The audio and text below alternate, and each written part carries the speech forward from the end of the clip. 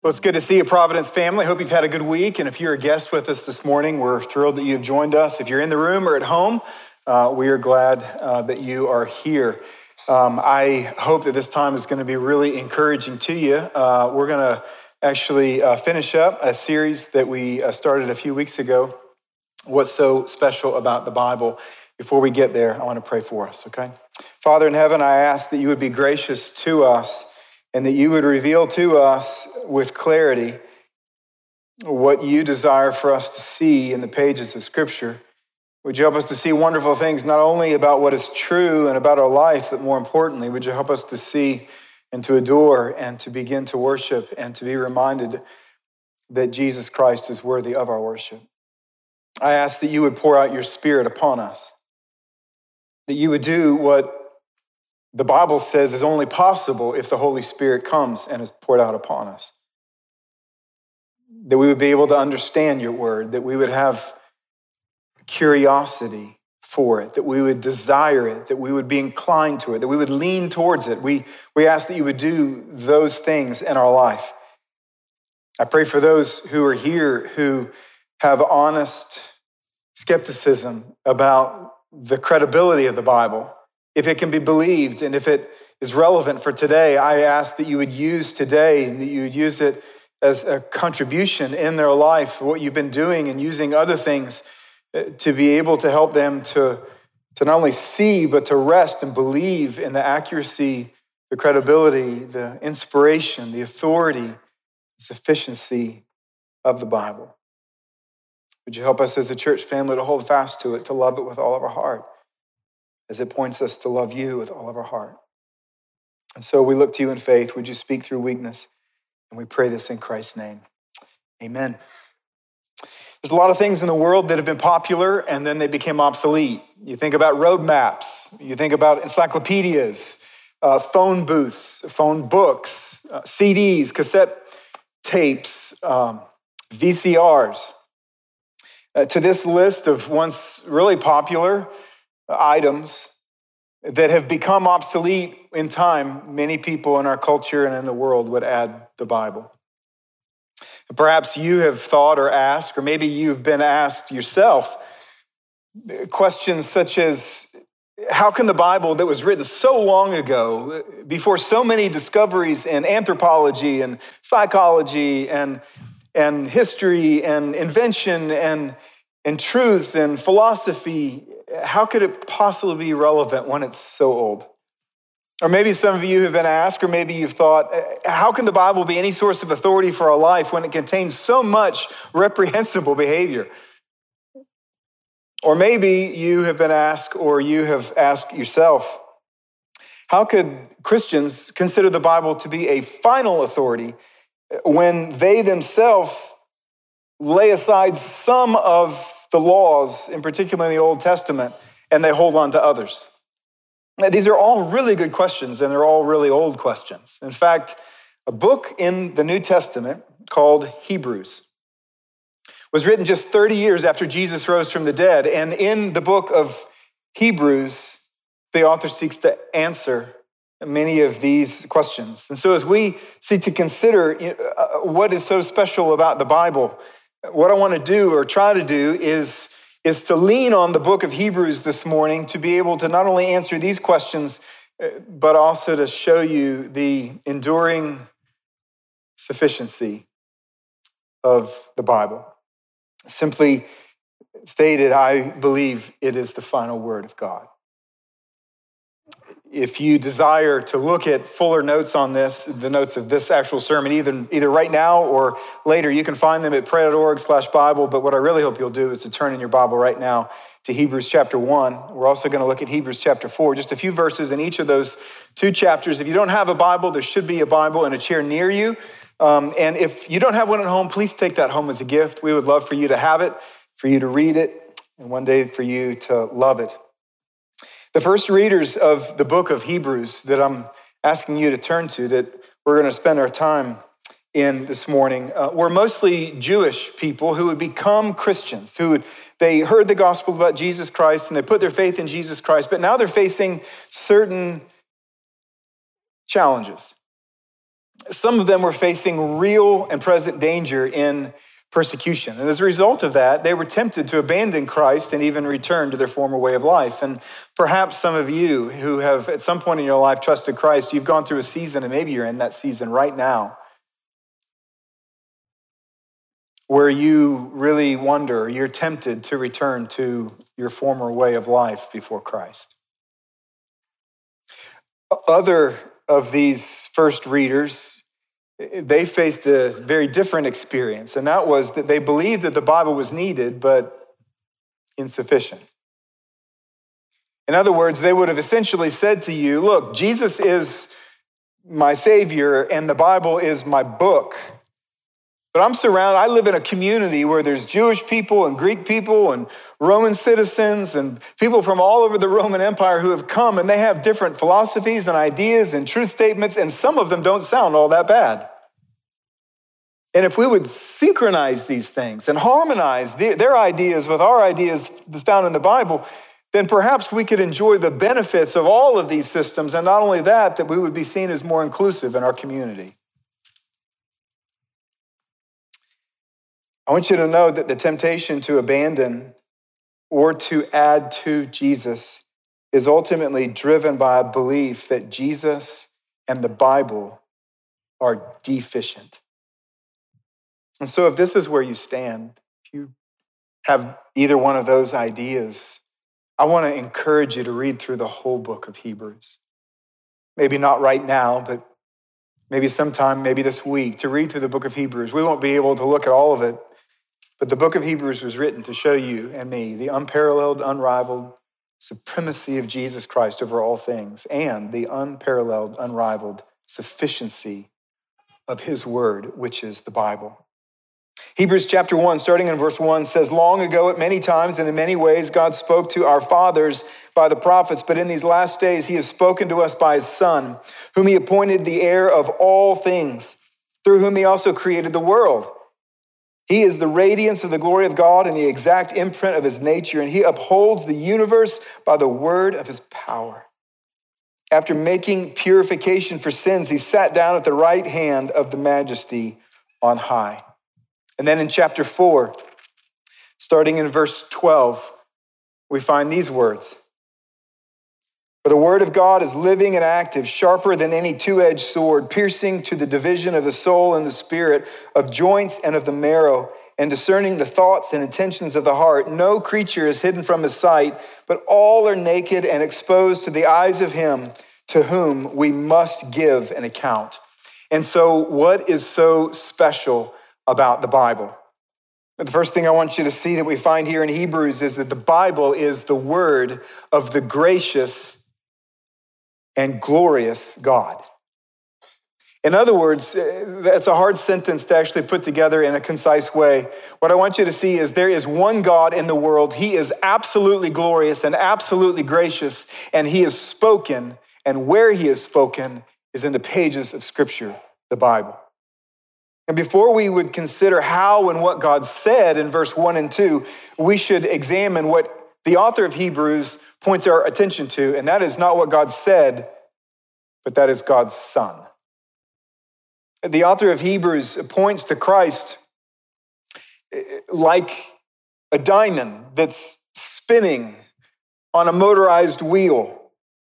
And there's bright lights that shine upon that diamond, and every time the tour guide of the diamond, the light hits a new facet as it turns. The author of Hebrews goes, now look at that. Now look at that.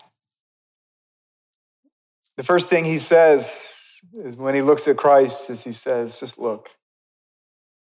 He is the heir of all things. I mean, even for those of us who don't even know what that means, that does sound spectacular, doesn't it? Right? All things, the heir of all things. And that's exactly what he says to us. He's this Son, whom God has spoken to finally, is the heir of all things. It's remarkable. This heir is the Prince of Heaven, the Son of God. He's in heaven, unrivaled wealth, worship, everything. And voluntarily, the New Testament says, chose to become poor so that you and I could become spiritually rich. He came to this earth, and in life, he chose poverty The Bible even says he had no place to lay his head. In his death, he died naked without clothes. In his burial, they put his body in a borrowed tomb. And then Jesus Christ rose from the dead on the third day. Several weeks later, after he rose from the dead, the Bible tells us that he ascended into heaven to his rightful place from which he came. And if you look at Revelation chapter 5, you don't have to look there now, but you can see what takes place when the Son of God, the Christ, returns. In chapter 5, what we're told there is that God the Father is sitting on the throne, and in his hand is a scroll. The Bible tells us that in the scroll is the title deed to the entire universe, to heaven, the earth, and everything in it. This is really important. It's sealed. It's sealed 7 times. In Roman law, if you created a will for yourself, you would go to the magistrate, and to authenticate it, it would be sealed 7 times. And then when you died, the rightful heir, and only the rightful heir, would take the scroll to the magistrate and would open it up. And how you knew it was being open, had opened 7 seals, and only the rightful heir had the authority to do that. And so here in Revelation 5, God Almighty is literally holding the scroll, the title deed to everything. And the question from an angel is proclaimed through heaven in verse 2. Who is worthy to open the scroll and break its seals? Who's the rightful heir over all things? And at that moment, after a brief time of tearful silence that no one was qualified to come, it says that the Son of God, who appeared as a lamb who was slain. You remember when John the Baptist saw Jesus the first time, he says, "Behold, the Lamb of God who takes away the sin of the world." That the sacrificial system where individuals, after they had sinned, would take a unblemished lamb to the priest and sacrifice it in order to atone for their sin.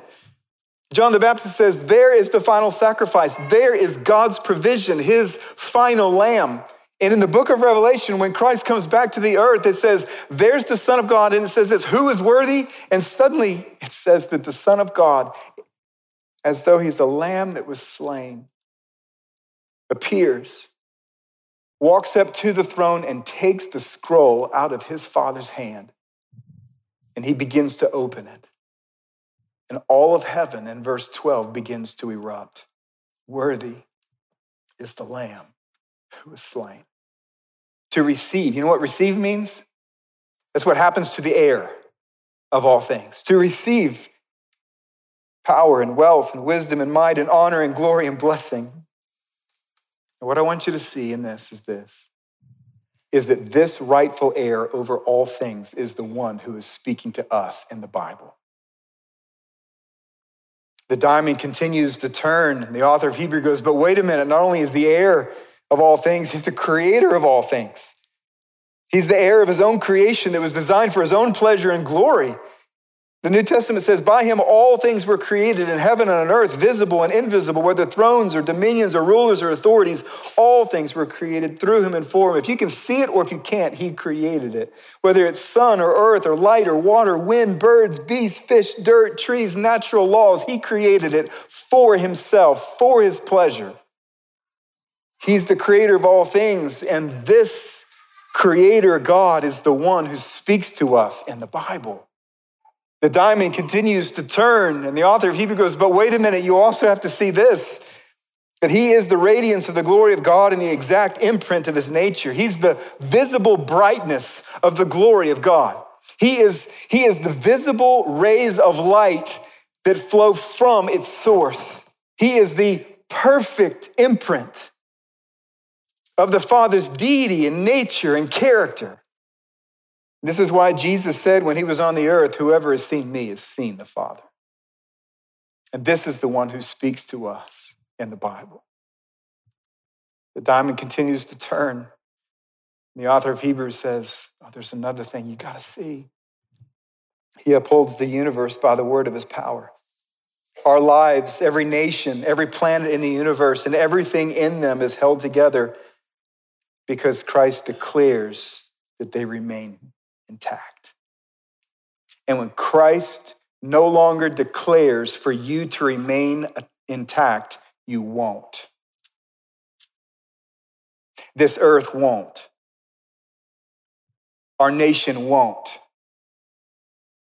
He has this kind of power, and it flows from his mouth. And this is the one who speaks to us in the pages of the Bible. The diamond continues to turn, and he wants to show us one more feature, a feature that adds grace to all this glory. And he says that this is the one, the Son of God, who made purification for sins. And after doing so, he went and he sat down at the right hand of the Father. God saw our sin problem, and he sent Christ to save us from it. Jesus lived without sin. He died for our sin. He rose from the dead. And unlike the human priest who received people all day, every day, never was able to sit down because people kept bringing lambs and bulls and goats in order to atone for the guilt in their own heart. There was always a line. The Son of God, he died. And what does it say? When Christ had offered for all time a single sacrifice for sins, he sat down at the right hand of God. You know why he sat down? Because his work was done. The sacrifice was complete. Nothing else was needed. And because of Christ, if you have a guilt problem, meaning you've sinned and you feel guilty about it, you feel shame about it, the Bible pleads with you and with me not to try to run from that guilt or to numb ourselves to that guilt or to redefine that guilt as being actually a right thing or to make some kind of sacrifice or atonement to a church or a charity in order to try to absolve yourself from that guilt. That urges you to run to Christ who forgives the guilt, who takes the guilt away entirely.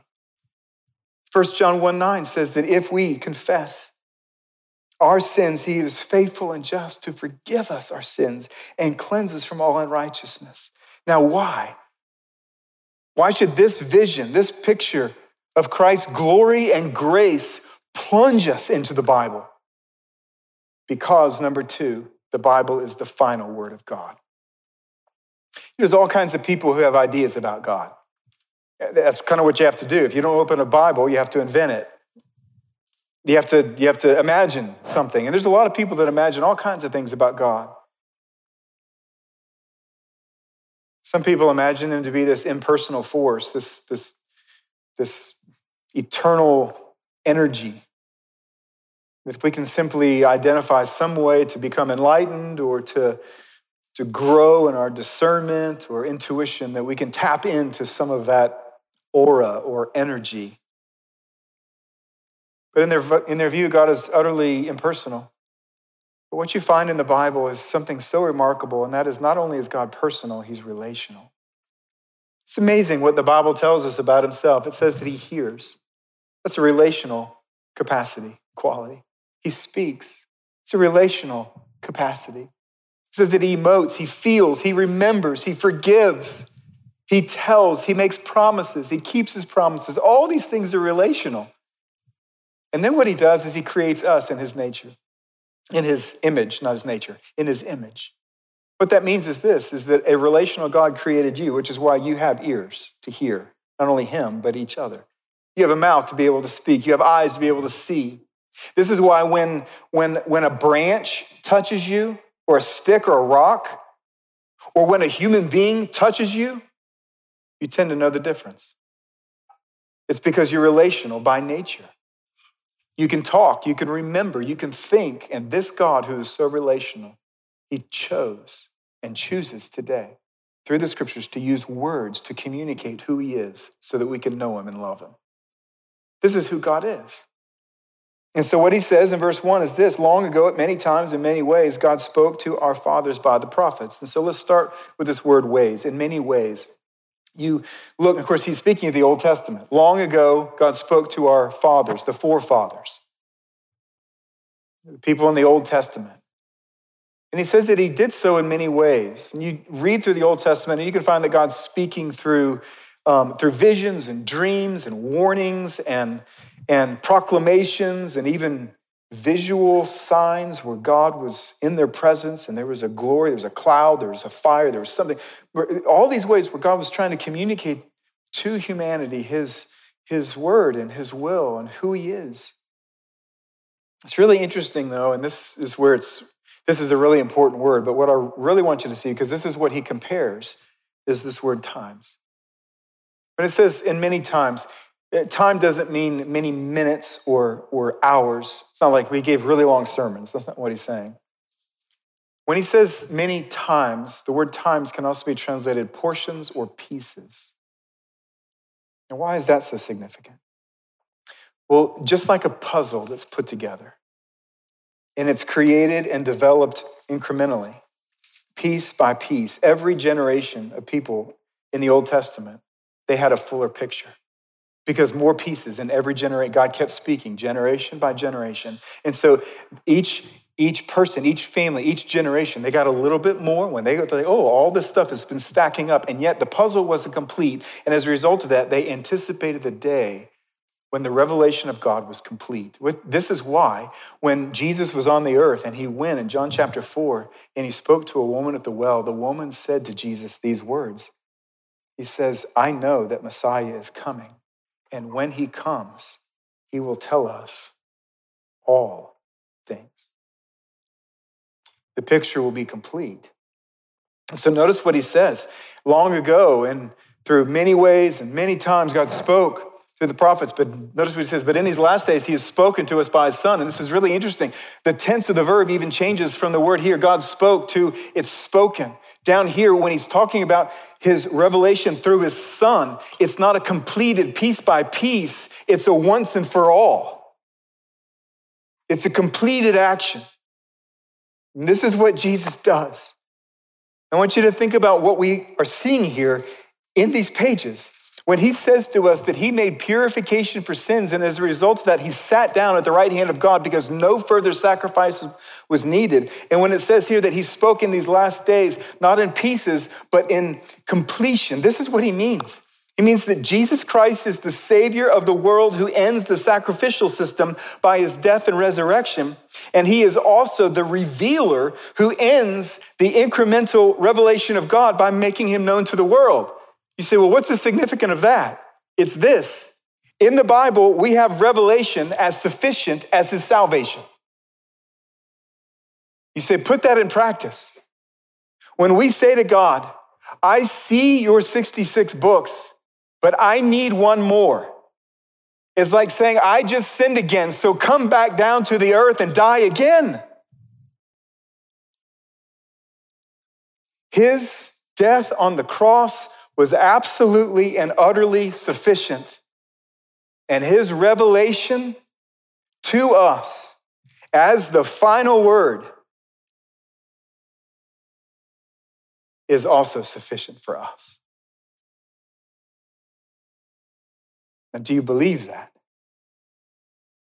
When he came and he endorsed the Old Testament and then authorized the writing of the New Testament by the apostles with the help of the Holy Spirit, he was giving us a word, completion, that was sufficient for life.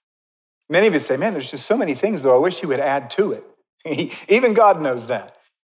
This is what he says to us in the book of Deuteronomy. The secret things belong to the Lord our God, but the things that are revealed belong to us and to our children forever, that we may do all the words of this law. You see what that means?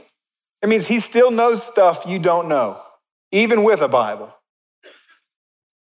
And that's why when we live in this world and we say, God, why would you let that happen? And we don't always have an answer. But what we have in the pages of Scripture, he tells us when he looks at us and he looks at the world and he looks at what we absolutely need in order to live a life of faith, a life that would please him, a life that would remove shame or move us away from shame and guilt, he says, this is enough. And some of us, we hear that and we think, but wait a minute, how in the world could the Bible be sufficient as a revelation of God when there's so many things about it that just seem a little bit wacky? For example, how can the Bible be sufficient if it approves of reprehensible behaviors like polygamy? Well, that's an interesting one, so let's talk about it. There's several Bible characters in the Old Testament that had multiple wives. It should also be noted that they, and especially their wives, were particularly miserable. But even if you remove personal misery, because there's a lot of people who are in a marriage with just one person that are miserable. So that's not the basis of rightness. What we also see within the pages of Scripture is that these same Bible characters, they lied and cheated and raped and assaulted and murdered other people. We see all kinds of reprehensible behavior by people within the Bible. And one of the things you have to remember when you're studying the Bible, reading the Bible, is that the Bible is a story of God intervening in a broken, sinful world. And what that means is this, is that neither the reprehensible behavior that you see that's being participated and practiced by sinners, nor God's remarkable patience not to wipe them off the face of the earth, is not to be seen as approval. In other words, not everything in the Bible is prescriptive, but it's all descriptive. It's describing what was happening in the world, but we're not supposed to obey every verse of the Bible because a lot of people did a lot of bad things that are described in those verses of the Bible. And so it does require a measure of wisdom. And one of the ways that helps us navigate, okay, well then, when you have all that going on, how do you know what's right? Well, you look at what God does and responds and what he says clearly. And so at the beginning of his revelation, he wants to talk about marriage. And he says in Genesis chapter 2, man shall leave his father and his mother and hold fast to his wife. One wife, one. And they shall become one flesh. And you go, well, you know what? It's incremental. So maybe Jesus, when he came, improved upon that. So let's talk about what Jesus said. Matthew 19, man shall leave his father and his mother and hold fast to his wife, and the two shall become one flesh. And what this means is that God was absolutely and remarkably patient with sinners, but he only approves of a marriage between one man and one woman. Say, okay, what about slavery in the Bible? We know that's reprehensible. We know that's not supposed to take place, and yet it's endorsed in the Bible. And one of the things you need to ask yourself when either you ask yourself or someone asks you is what form of slavery are you talking about or assuming that the Bible is endorsing? See, most of us, when you hear the word slavery, immediately we begin thinking about what? About the involuntary, race-based chattel slavery, where a person is stolen, stripped of their dignity, and owned as personal property. Deuteronomy 24 in the Old Testament, 1 Timothy chapter 1 in the New Testament, both categorically and unconditionally condemn this practice. But in Israel, there was a form of slavery called bond slavery or bond servanthood that was a form of bankruptcy law. And so, for example, if you got into debt, you couldn't pay your loan, your debt. You could voluntarily choose to become a bondservant or bond slave to a person that you owed money to until either your debt was paid or you worked for them 7 years, whichever was shorter. And during that time, they not only had to protect you, they had to provide food and shelter for you and your family while you worked in that environment. And so they did not own you, they owned your means of production until the debt was paid. You say, well, was this God's best? Well, no, it wasn't his best. When sin entered the world, everything broke, including economic systems. And this is why Jesus came and he died in order to create a kingdom that would be marked by eternal equity, justice, love, and righteousness. Well, what about the fact that Christians set aside some laws and keep others? That's a great question.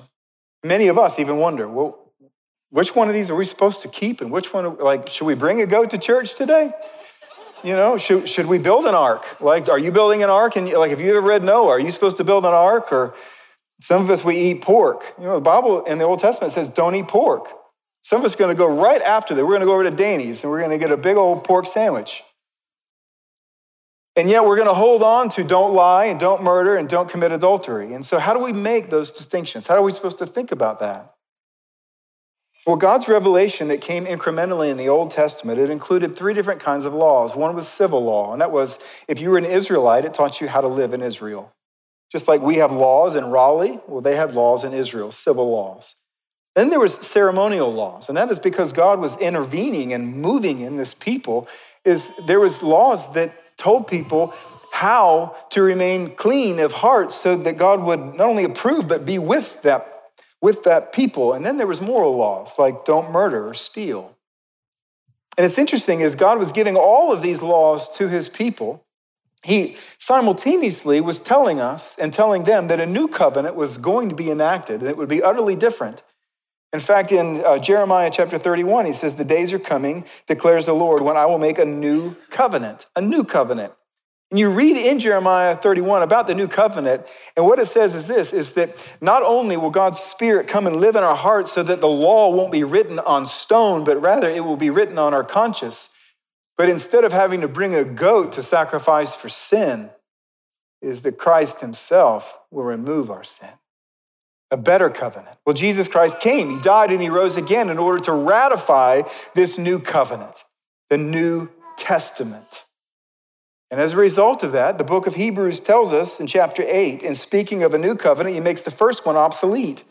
What that means is that when we trust Jesus Christ, he makes us clean through and through before God. We're utterly cleansed, approved of, welcomed into God's presence. And therefore, the regulations to be clean in the Old Testament are obsolete because they've been fulfilled for us.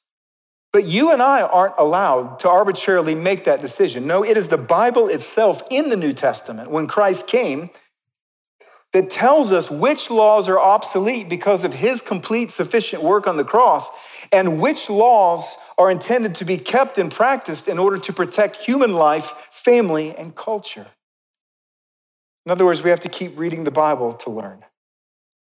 The third and last thing I want you to see is the Bible enables a living and active relationship with God.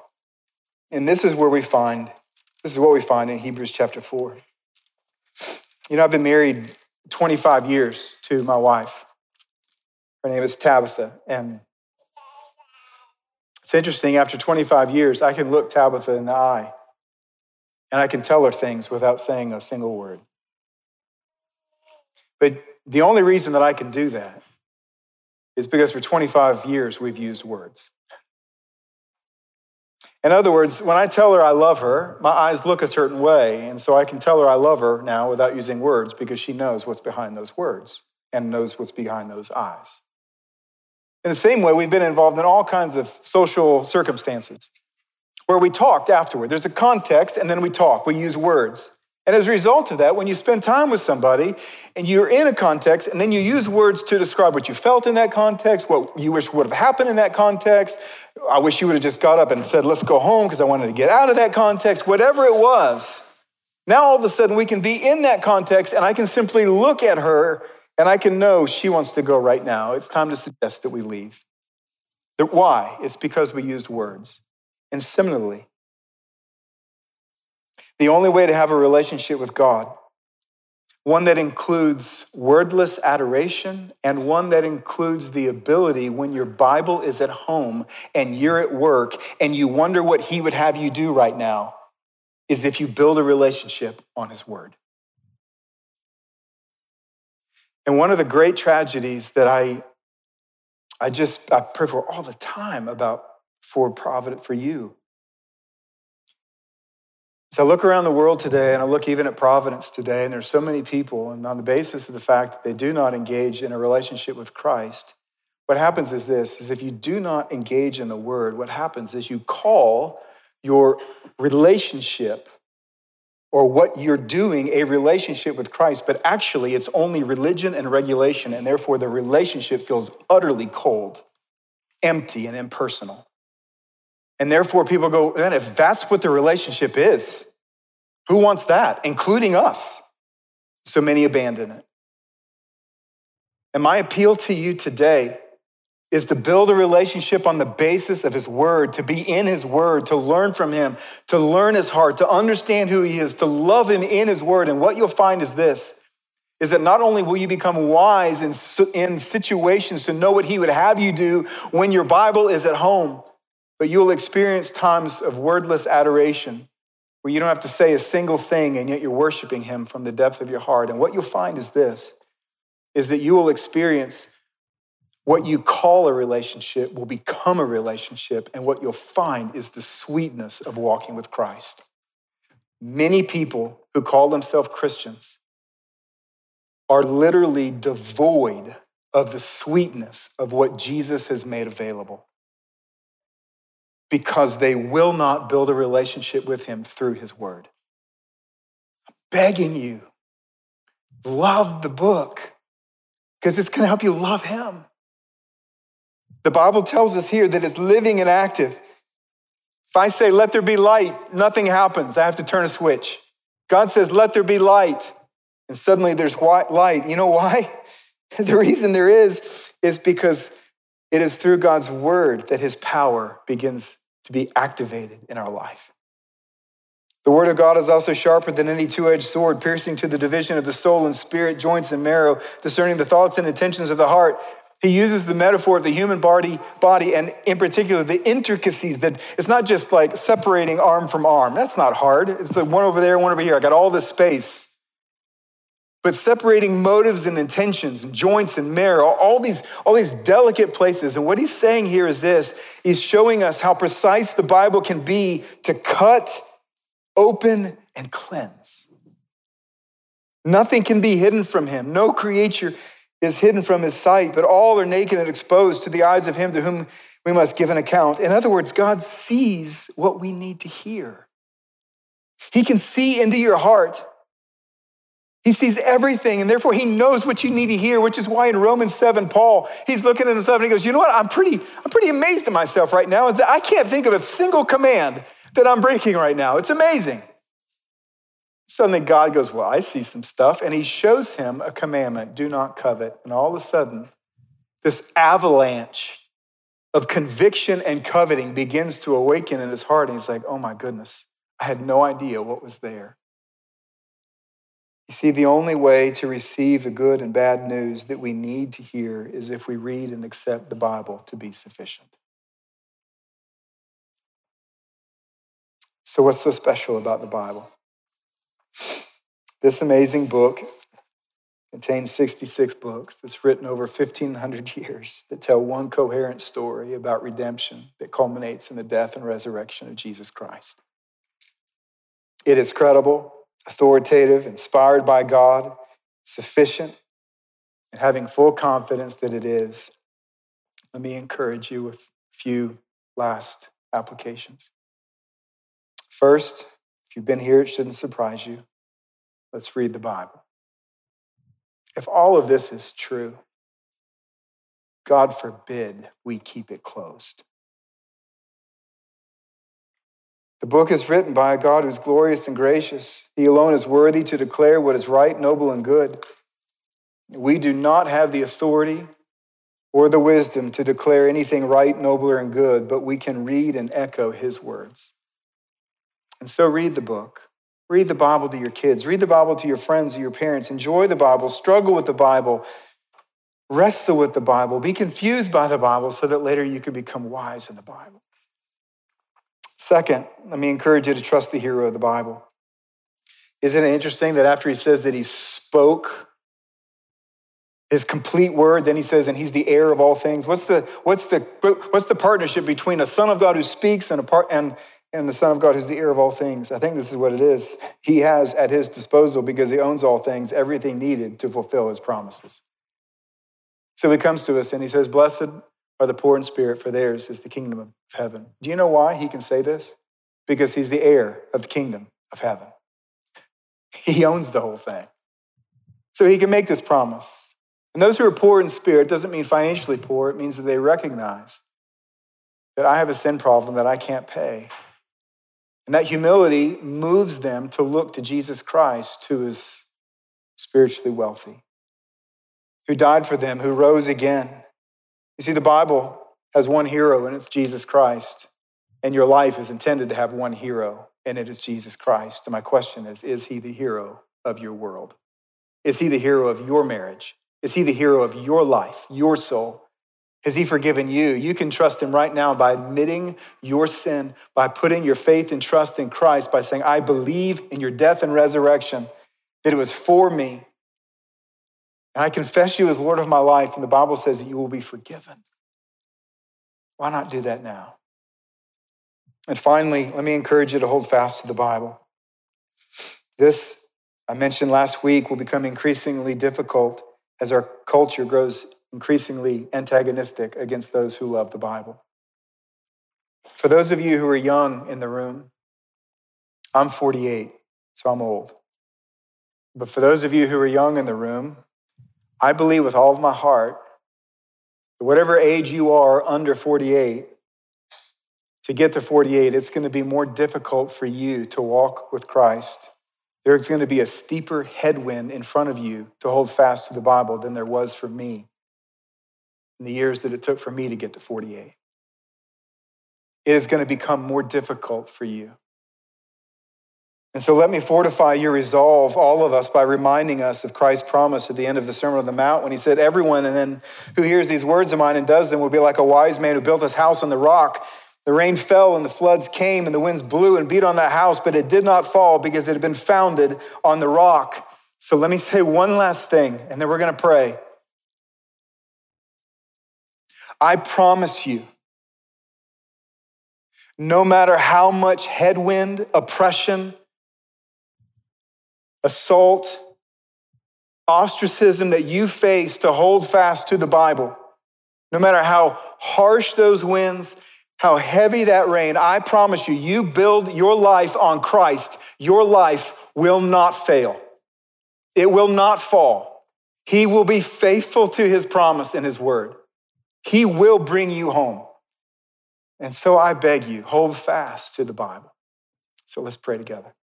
Father, I ask that you would give us the courage to hold fast. For those of us who know and love, and yet who do not prioritize the Bible in our life on a daily basis, would you cause us to make incremental and yet consistent change in our priorities and time, to place your word over our life, to build a relationship with us and with you.